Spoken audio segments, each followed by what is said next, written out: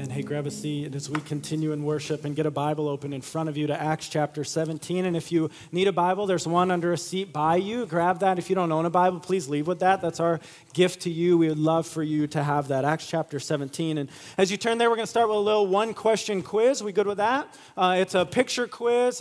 Picture on the screen of a relatively famous guy from history. Don't say it, don't say it. Hands up if you recognize who this guy might be. Kind of those iconic glasses give it away. Who is this right here? C.S. Lewis. And so if you've never read any of C.S. Lewis, you have probably heard the name C.S. Lewis. He is the author of the Chronicles of Narnia series. You might know him from that. You might know him from his works like Screwtape Letters or Mere Christianity. But C.S. Lewis, in my opinion, is one of the most influential Christians in the last couple centuries, I believe. But the story of C.S. Lewis is one of not always being a Christian. In fact, C.S. Lewis' story is one of moving from being an atheist to becoming a theist, meaning he, at some point along the journey of his life, he went from believing there was not a God to believing that there was a God. And then the story of C.S. Lewis is moving from being a theist to being a full-on, the grace of God gripping his heart, follower of Jesus Christ. And now you can read C.S. Lewis's story in one of the books he wrote called Surprised by Joy. And it's fascinating to watch his journey as he wrestles with and reasons and tries to figure out intellectually and in his mind, does God exist? And then as he wrestles with the historical Jesus, and I bring up C.S. Lewis's story because today we follow Paul and Silas as they continue down the road on Paul's second missionary journey. And we're going to follow them to two cities. A city you've probably heard of if you've read the Bible any times at all, a city called Thessalonica. And in Thessalonica, Paul and Silas are going to run into more of what we've come to expect. As Jesus is presented, some people are going to be saved, and some people are going to get ticked. And Paul and Silas will be on the run again. But then the second city we travel with Paul and Silas to is a city called Berea. And as we get to Berea, Luke, as he writes about these Bereans, has this completely different tone about the people of Berea. In fact, what we're going to stumble across as we read through Acts chapter 17 is the people of Berea, Luke's actually going to say, these were a more noble people than the people of Thessalonica. What made the Bereans more noble? Why, after Jesus is preached in the synagogue in Berea, do we not find immediately the same pattern we have in all the other cities in which Paul has preached Jesus? Here's, I think, the answer to that. The people of Berea are genuine, authentic truth seekers. They really wanted to know what was true. They really wanted to know what the truth was, even if that meant what they thought what used to be true is no longer true. They really hungered to know the truth. They were genuine, authentic truth seekers. And today's message is so important for us because as we study a group of people, the Bereans, from thousands of years ago, it has deep implications for every one of us sitting in this room here today. In fact, this message today is for three types of people, and I hope these three types of people cover everyone who's sitting in the room. The message today is first for, if you're here, I want to start with you first. If you're here and you're not a believer in Jesus Christ, you came to a perfect study from the Bible on how you should go about thinking through what it means to follow Christ. And here is kind of the bottom line of today's message, that the message of Jesus is worthy of a thorough and thoughtful response. The message of Jesus is worthy of a thorough and thoughtful investigation. The message of Jesus is worthy not of something you just kind of hear and set aside. You really have to wrestle with, if Jesus and what he said is true, this has deep implications for your life now and for your life forever. And the Bereans give us a pattern of how we should go about having a thorough and thoughtful response to the message of Christ. Today's message is also for you if you're in the room and you're doubting. You're a follower of Jesus, but you're in a season where the enemy has quietly crept in your mind, and you go, really? We believe that a God-man came to earth born of a virgin. Really? Really, I believe that a Savior of the world was crucified on a cross, and then 3 days later he rose from the dead, and you're in a season where you're doubting. And let me just, from the front, say, I can relate to you. I know the seasons of doubting. I've told you many times before, in my undergrad, I was a religion major. The Jesus taught in my religion major was a vastly different Jesus than I see in Scripture. And so for the first time, 18, 19, 20 years old, I'm wrestling with, really? Do I really believe what this book says about Jesus? And if you're here and you're doubting, the Bereans give us a great model for how to walk through those doubts. And then thirdly, who's this message for? This message is for you if you're here and you're a Christian and you're a witnessing Christian, which we are all called to be witnessing Christians. Amen? And you're telling others about Jesus, and you're going to run across Berean-type people as you witness about Jesus. And they're going to ask you questions. They're going to say, hold on, can we meet again about this? And they're going to come with 15 more questions. You're going to be like, I don't know the answer to all these. This message today gives us a model for how we walk with and witness to the Berean-type people we're going to come across as we witness to Jesus Christ. Here's what we're going to see in this message. 3 things genuine truth seekers do. Here are the 3 things genuine truth seekers do. And so let's follow Paul and Silas into Thessalonica, then from Thessalonica down to Berea. Pray with me and let's let God's word speak this morning. Father, we do want your word to speak now. And so God, I pray, do whatever you have to do for your word to speak powerfully into our hearts.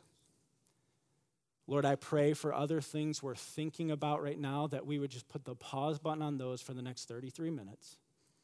Lord, I pray for things, for fears and anxieties that are consuming our hearts. Lord, we just send those away for the next 33 minutes because we want to hear from your word. Lord, your word is perfect and it's pure. It's living and active.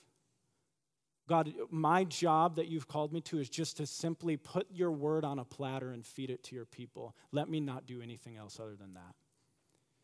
God, speak to us by the power of your Spirit through the proclamation of your word. And let hearts and lives be transformed because of it. In Jesus' name, amen.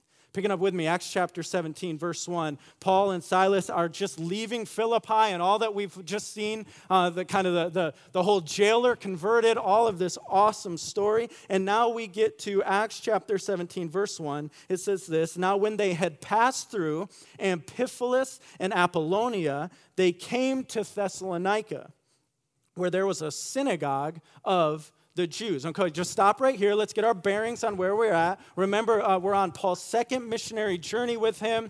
We are just leaving Philippi way up there in the north. We're following now an ancient highway called the Via Egnatia from Philippi to Thessalonica. Now, let me nerd out on the Via Egnatia here for a little bit, okay? Via Egnatia, ancient highway. Let's show a picture of this. Roman highway, paver stones about 6 feet wide. This thing ran about 700 miles and connected the Black Sea to the Adriatic Sea. Just an ancient masterpiece. As they came across water, they built these awesome bridges over it, nerding out on the Via Egnatia over, but I think that's one of the coolest things. This is the route that Paul and Silas are following from Philippi down to Thessalonica. Now, Thessalonica, a major city of its day. It is the capital of the region of Macedonia. It's 100,000 plus people. This is a moving and shaking city. And it doesn't surprise us that this is where Paul would go, find a synagogue, and proclaim Jesus Christ. Now, anytime you see what you see at the end of verse 1, they went into a synagogue of the Jews. What should we expect? Jesus is going to be preached. Some people are going to get, and some people are going to get ticked. You can say it, okay? Some are going to get saved, some are going to get ticked. Look at what we see here, verse 2. And Paul went in, as was his custom, and on 3 Sabbath days he reasoned with them from the Scriptures, explaining and proving that it was necessary for the Christ to suffer and to rise from the dead, and saying, this Jesus whom I proclaim to you is the Christ. So 3 Sabbaths, 3 Sundays, 3 weeks, 3 Saturdays. Paul would go into the synagogue and they'd get the scrolls out and he's reasoning with them. He's saying, look at what it says. Look at what it says in our ancient scriptures. And let me tell you about Christ. And let's just lay Christ next to the scriptures. And I'm telling you, this is the Messiah. And for 3 Saturdays, Paul goes in and he reasons with the people on this. Now, verse 4, look at what happens. And some of them were persuaded and joined Paul and Silas, as did a great many of the devout Greeks and not a few of the leading women. But, surprise, surprise, right? But the Jews were, what's the word? But the Jews were jealous. This is the recurring word we see over and over again in every city in which they try to pick up stones, in which they try to beat Paul. The Jews get jealous. It's the same problem Jesus dealt with the Pharisees. The Jews are jealous. These people coming and preaching this message of Jesus are upsetting all of the norms. This can't be. The Jews get jealous, verse 5, and taking some wicked men of the rabble. What in the world are the wicked men of the rabble? These were probably a group of day laborers who would meet in the agora or the marketplace, and they'd show up in the morning and they'd wait for work. And as they waited for work, these wicked men of the rabble were also, it was a good day for them if they found some trouble just to make or be a part of. These were the bar fighting type sorts in the marketplace. They had names like Bubba and Rocco and Steve. And the Jews know exactly, they're like, we know what to do. Go stir up the rabble. We want to cause some trouble for these guys. Go tell these guys, hey, we got a fight on our hands. They're like, sweet, where is it? We're in. In fact, it's crazy. Believe it or not, archaeologists have actually found ancient images of these wicked men of the rabble. Here they are. These are the wicked men of the rabble. And so they stir up the wicked men of the rabble. And now look at what happens here. But the Jews, verse 5, but the Jews were jealous, and taking some wicked men of the rabble, they formed a mob, set the city in an uproar, and attacked the house of Jason. So off the wicked men of the rabble go to the house of Jason. Here they are. They're going to find, who's this Jason? Jason is the host. Jason is the host in Thessalonica of Paul and Silas. Seeking to bring them out to the crowd, verse 6, and when they could not find them, they dragged Jason and some of the brothers before the city authorities, shouting, these men, now look at the accusation, these men who have turned the world upside down. Don't pass over that too quickly. These men who have turned the world upside down have come here also. Word has preceded Paul and Silas is coming to Thessalonica. The people here have heard of what's going on. That there's these people traveling around preaching this message of Jesus, preaching this message of grace. And literally the way they describe it is they are turning the world upside down. Why? Because the kingdom of God is an upside down kingdom. The kingdom of God will always upset the normal social structures of the kingdom of this world. And they show up in Thessalonica, and they say they're upsetting all of our religious and social norms. They're turning our world upside down. Continue with me, verse 7. And Jason has received them. He's received these men. And they are all acting against the decrees of Caesar, saying that there is another King Jesus. And the people and the city authorities were disturbed when they heard these things. And when they had taken money as security from Jason and the rest, they let them go. The authorities hear that there's these men in the city and they're preaching this Jesus, this King Jesus, and that immediately puts the authorities kind of on guard, on defense. They don't want any accusation coming from Rome that there's someone teaching another king other than Caesar, and they get nervous. And basically, it says they take security from Jason, meaning Jason pays a fine or he gives them money in hopes of guarantee that his guests will not continue to proclaim this message. Look at what they do then in verse 10. The brothers immediately sent Paul and Silas away by night to what town? to Berea. And when they arrived, they went into where? And we're thinking, oh no. Another town, another Jewish synagogue. We know what's coming. So on the map from Thessalonica, they head down south. If Thessalonica was the capital of Macedonia, was a city, Berea was described by ancient historians as kind of an out-of-the-way place. It was a less known place. It was a place of less impact and less influence, less significance. And they find themselves now down in Berea, and they walk into a synagogue, and we go, we know what to expect. Paul's going to preach Jesus. Some people are going to get saved. Some people are going to get mad. Here we go again. We know the cycle, and that is what makes verse 11 so surprising. Look at what it says happens in verse 11. Now, these Jews were what? Were more noble than those in Thessalonica. Why does Luke say that? He tells us why. They received the word with all eagerness, examining the scriptures daily to see if these things were so. Two principles I want to pull out from this verse right here. Let me start with the first one, and let me give it to you as a point of our sermon here this morning. Truth seekers will. Truth seekers will, number one, will receive the message eagerly. Truth seekers will receive the message eagerly. Now, let me qualify and define how I'm using that word receive and how I think the passage is using this word receive. Often when we talk about people, quote unquote, receiving Christ, we're talking about the point where they make a decision to follow Christ. The Bereans aren't there yet.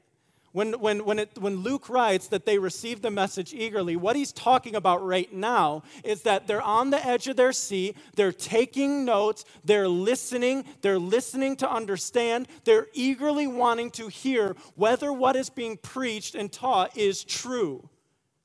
But they're not stiff-arming this message. They're embracing it. They're listening. They really want to know deep down in their heart. They're receiving the message eagerly. Now, here's the point in the sermon where I just want to pause and call a timeout and address you if you're here this morning and you're not yet a Jesus follower. You're in maybe a couple different categories if you're not a Jesus follower. You're searching. You really want to know. Some of you are here because you're dating a girl and she comes here and that's why you're here. And right now you're waking up from your morning nap. Others of you, you're just somewhere in between that. I want to ask the question, if you're here and you're not yet a Jesus follower, have you ever really honestly and humbly listened to the message of Jesus with a heart to understand what it's being said? Have you ever honestly and humbly listened to the message of Jesus, who he is and what he's done, with a heart that genuinely wants to understand? Or are you,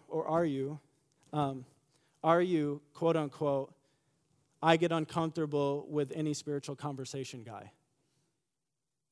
When someone comes up to you and says, hey, can I just ask you an odd question? Have you ever wrestled with who Jesus is and what he's done? You're like, wrestled, yeah. I went to a wrestling match once in high school. It's great. Are you so uncomfortable talking about anything of spiritual reality and spiritual depth because you're just like, it's so foreign to you? I'm pleading with you today that the message of Jesus is worthy of a thorough and thoughtful interaction. It will be awkward for you at first if you've never grown up in church and you've never talked about things like this. You've never grown up in a family that talks about things like this. But it's worthy of you leaning into the awkwardness to say, I really have to understand who Jesus is and what he's done. You might be here and you're not a believer yet, and you're not. I'm always awkwarded out by a spiritual conversation guy. You're instead, I'm always looking to pick a religious fight guy or girl. That like when someone begins to talk to you about Christianity, you're like, come on, let's go. And you love the intellectual banter. You love to just like hear how Christians talk and just try to absolutely untangle the holes in their logic. My question for you is, have you ever honestly and humbly heard the message of Jesus with a heart to really understand who he is and what he's done? Or have you already made the verdict on him before the Christian has ever even told you about him? Because what we see from a group that the Bible calls a noble people is they receive the message eagerly. They don't say, this stuff's too awkward and this is way out of my comfort zone, like I'm not going to hear this. And they don't say, let me just listen to Paul here so I can poke holes in his logic and try to begin an intellectual debate. They genuinely wanted to hear what was preached in a way that they understood it. And I think there's some things that if we all in this room, and especially if you're not yet a Jesus follower, but you long to be a seeker of truth, here's what I think it looks like when we receive the message eagerly. So 3 things I want to give you when we receive the message eagerly. What does it look like? Number 1 is this: you listen to understand, not attack. You're listening to the Christian, you're listening to your Christian parents, you're listening to your Christian friends, you're listening to your Christian coworkers, you're listening to whoever it is who invited you here this morning with a genuine desire to understand what the Christian message is, not just poke holes in it and attack it. That doesn't mean there's not room for dialogue and help me understand this. It doesn't mean there's not room for questions. In fact, that's number 2 here. You ask clarifying questions. You say, help me understand this. Help me understand this. So what you believe is that Jesus Christ came, he bore the sin of the world, and sin is what's affecting my relationship with God. It's what's keeping me from a relationship with God. And you believe Jesus bore that on a cross. He then died for that. He then rose from the dead victorious over. Ask those types of questions. Clarify what the message of Jesus is. Here's why that's so important. There's so many gospels, quote unquote, I even hesitate to use that word, that's being preached out there about Jesus that are false gospels. Ask it, study, and see what the real gospel really is. And then number 3 is this, and this is going to be scary for you if you're grown up not in church and you actually come to this and you ask God to reveal truth to you. That's a scary thought for some of you. Ask God, show me what is true. Show me what is true. And you ask him to do this. But what you see here with the Bereans is there are people eagerly receiving the message that is preached. Keep going. Go back to verse 11. It says, I want to pull out the second principle from verse 11 here. Now these Jews were more noble than those in Thessalonica. They received the word with all eagerness, but they didn't stop there. Remember back in Thessalonica, Paul was invited back for 3 Sabbaths, but it doesn't tell us what the Thessalonians were doing between the Sabbaths. The Bereans are vastly different. They hear this message, and now look at what they do with it. Examining the scriptures daily. How often? They're examining the scriptures daily. Why? To see if these things were so. So truth seekers, number 2, is this. Truth seekers will do this. You'll examine the message thoroughly. So Paul comes and he preaches this Jesus, and they're saying, okay, I'm listening, I'm asking questions, I'm getting this in my head, I'm eagerly trying to understand what's being preached here. And then what they do every day, they roll out the scrolls, and they say, okay, Paul, help me with this now. I'm not waiting until next synagogue to get this answer. I'm not waiting until next Saturday. You got to help me with this. You said this about Jesus. Okay, I'm seeing this is what it says in the book of Isaiah. So what you're saying is Jesus is the Savior that Isaiah is talking about. Paul, yes, that's what I'm saying. Okay. And I'm seeing this in Psalms every day with scrolls in front of them. They are examining this message Paul brought to see if it was true. This is what truth seekers do. That when you're confronted with the message of Christ, you examine it. And I think sometimes we don't tell people enough, examine this message of Jesus. Guess what? It can hold up under the examination. Martin Lloyd-Jones says this. Martin Lloyd-Jones is like my hero preacher guy, unbelievable impact, expository preacher through the mid-1900s. But you're like, this is what I would expect a preacher to say. Understand something? This dude was one of the top doctors in London before God called him into ministry. He was kind of a smart guy. He says this, if any man comes to the Bible with an intelligent mind and faces its evidence, it seems almost incredible that he should not arrive at certain inevitable logical conclusions. The Bereans are examining this thing, and they're seeking to come to certain inevitable logical conclusions. And now I want to show you some examples of people throughout history who they have come to Christ through examining the scriptures and examining to see whether Jesus really is who he says he is. I've already told you about this one, C.S. Lewis. One of the most famous and well-known examples of this, of a searching of truth, a searching of the scriptures to see if Jesus really is who he says he is. Let's continue our game. Picture on the screen. Anyone know who this guy is? Anyone recognize him? Who is it? Someone say it loud.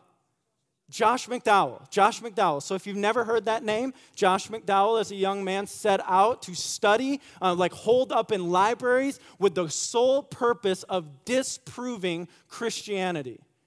And after months and months of study and books and writing and all of this stuff, one day he pushed back from the table and he said, I can't do it. Jesus is really who the Bible says he is. Parents, great little resource. He wrote a book called More Than a Carpenter. It was the book that kept my faith intellectually on its rails at the beginning of my undergrad experience. Take your junior high and high school students through that book, More Than a Carpenter. Josh McDowell, through all of his searching, through all of his study, he comes to the place, Jesus is Lord. Who recognizes this guy? Anyone recognize this guy? Who is it? The evil genius of the Nixon administration is what he was called. The evil genius. He was evil and a genius. He would go to prison for all just the debacle of Watergate. Between when the whole thing that would send him to prison happened and his trial, Chuck Colson, the evil genius, was confronted with the message of Jesus Christ. And guess what? In his searching of it, he came to the place where he bowed his heart to the lordship of Jesus. He went to prison, he got out of prison, and then he started our country's probably most impactful prison ministry called Prison Fellowship. The evil genius won over through the examination of the message of Christ. Who knows who this guy is? Anyone? Lee Strobel wrote the book, Case for Christ, which if you read sections of in church, people will faint, okay? If you were at our church during that. Movie out there, Lee Strobel, from a journalist perspective, took an approach to try to see, can we really trust who the Bible says Jesus is? He came out on the other side of it saying, Jesus is who the Bible says he is. I want you to hear this. If you're in the room, you're not a believer, and if you're in the room and you're doubting right now your faith, examine the scriptures. Examine history. Look at the archaeology of Israel. The message of Christ can hold up under the examination. Christians are not some emotionally driven, fanatical people who believe in a fairy tale. You might believe that right now, and I understand why you would. But examine it. It's worthy of a thorough and thoughtful examination, because if what Jesus said is true, your eternity hinges on an understanding of this. And the Bereans receive this message eagerly. They examine it thoroughly. But now, let me warn us. If you're an intellectual type in here, let me warn you. You love this message up to this point. You're like, yeah, let's reason it out and do proofs, and yeah. I'm not making fun of you, okay? If we only leave the topic of Jesus as an intellectual exercise, if he's merely a class subject to master, if all of this talk of Jesus only remains intellectual and academic and in our head, but never reaches our heart, it is not the searching of truth that God wants, because this message of Jesus is both a head thing and a heart thing. Look at what the Bereans do after searching this out. Verse 11, now these Jews were more noble than those in Thessalonica. They received the word with all eagerness, examining the scriptures daily to see if these things were so. And then verse 12, beautiful. Many of them therefore what? Many of them therefore what? It has to get to belief. The searching out for whether Jesus is really who he says he was and who the Bible says he was, it cannot only remain an intellectual pursuit. Yes, it's intellectual. Yes, it's based on objectable facts. But here's the thing. It has to grip our heart. When we really see that Jesus Christ really was the Son of God, and he really did come to earth, and he really did live, and he really did go to a cross for my sin, and he really did die, and then he really did raise, that has to change everything. Back to the doctor who was a preacher who can say it way better than I can.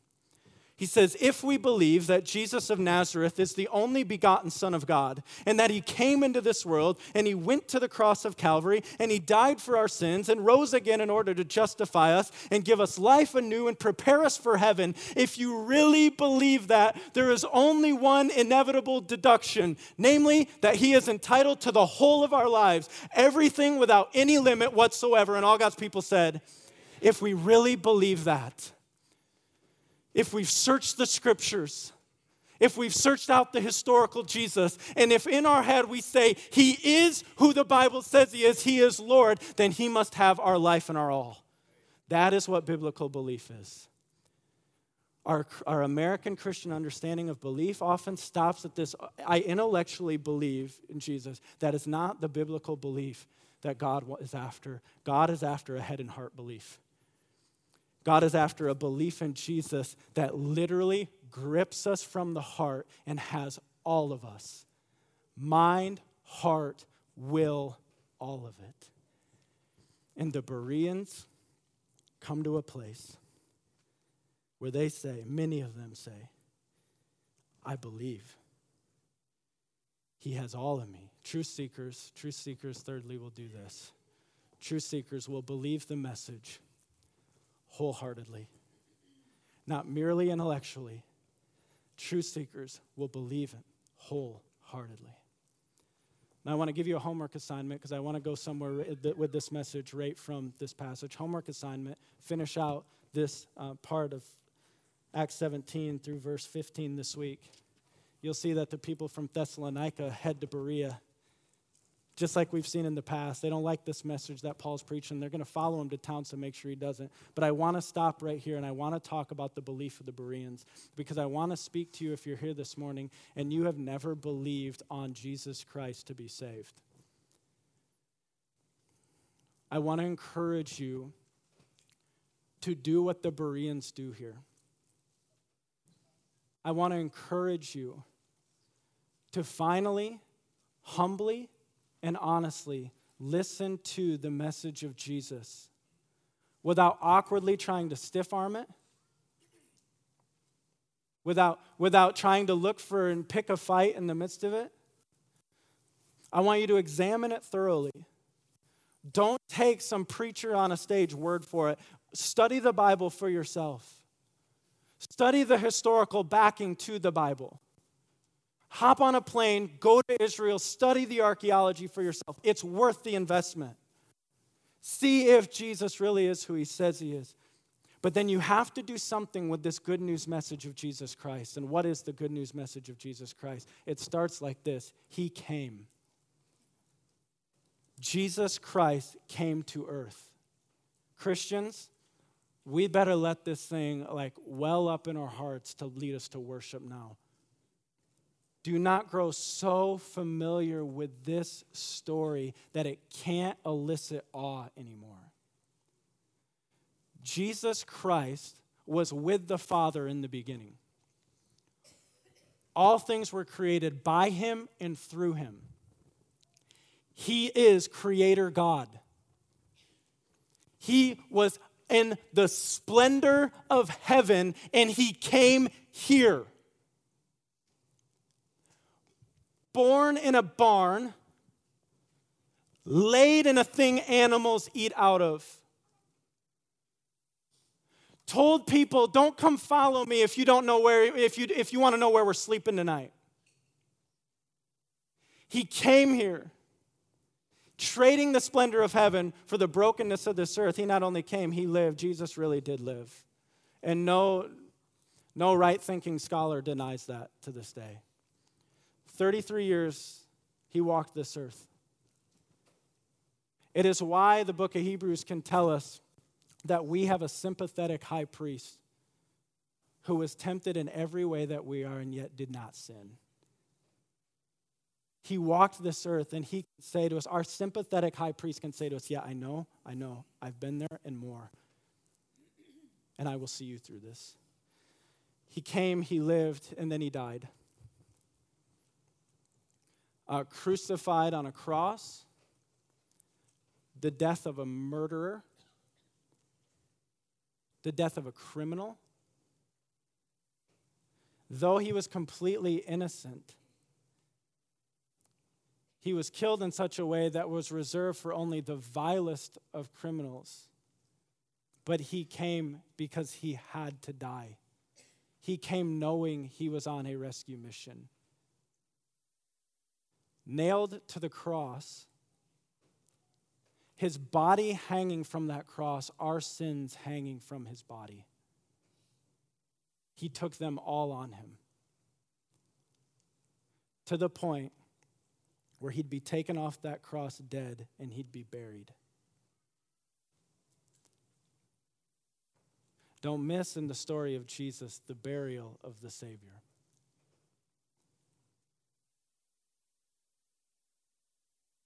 For the wages of sin is death. Our Savior took the wages for us. Our Savior took the penalty on our behalf.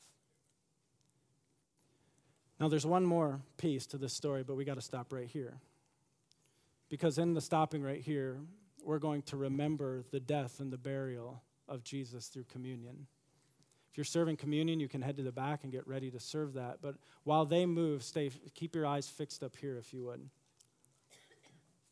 We are instructed, we're told, to remember the sacrifice of Jesus on our behalf, and communion is the way that we do that. Communion is for those who have put their faith in Jesus Christ, and at this time right here are remembering that sacrifice on their behalf. We are told to take of communion not in an unworthy manner. We're told to examine ourselves in these moments. What do we do? What do we do when we examine ourselves? Well, we ask God to expose to us hidden, unknown sin. We ask God to convict us of unrepentant sin. Paul instructs us in Philippians to live our life in a manner worthy of the gospel. We say, God, where am I not living my life in a manner worthy of the gospel? Lord, convict us in this. If you died for me, if you gave all your life for me, then you deserve all of my life. And it's in these quiet moments right here as the elements are going to be passed out before us that we remember all of that. Now, I want to talk to you in these moments as people examine themselves. If you're here and you're not yet a Christian, I want you to hear these tenets that we have just talked about and what we're going to say after communion. Your sin has separated you from God.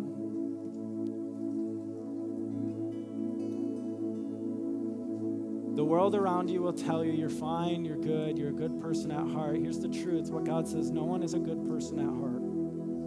Your sin has separated you from a holy God. The penalty for your sin is death.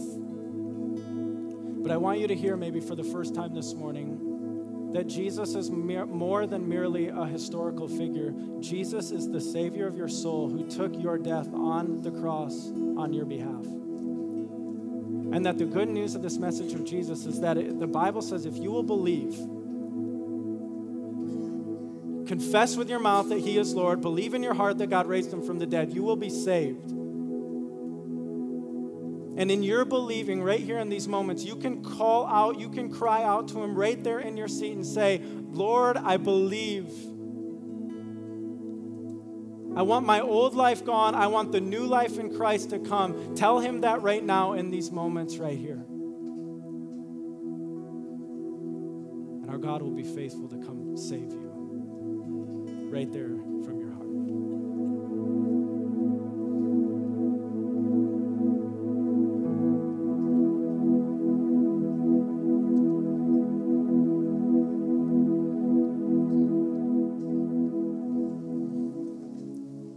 The message of Jesus is worthy of a thorough and thoughtful response. And that message is that the Savior of the world came to earth. He lived, he died, he was buried, and then he what? Then he rose.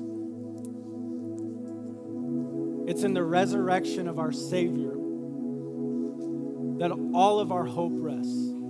That if you walked in this room this morning and you are not yet a Jesus follower, and you'll walk out today here as a Jesus follower, your hope rests in the resurrection of the Savior.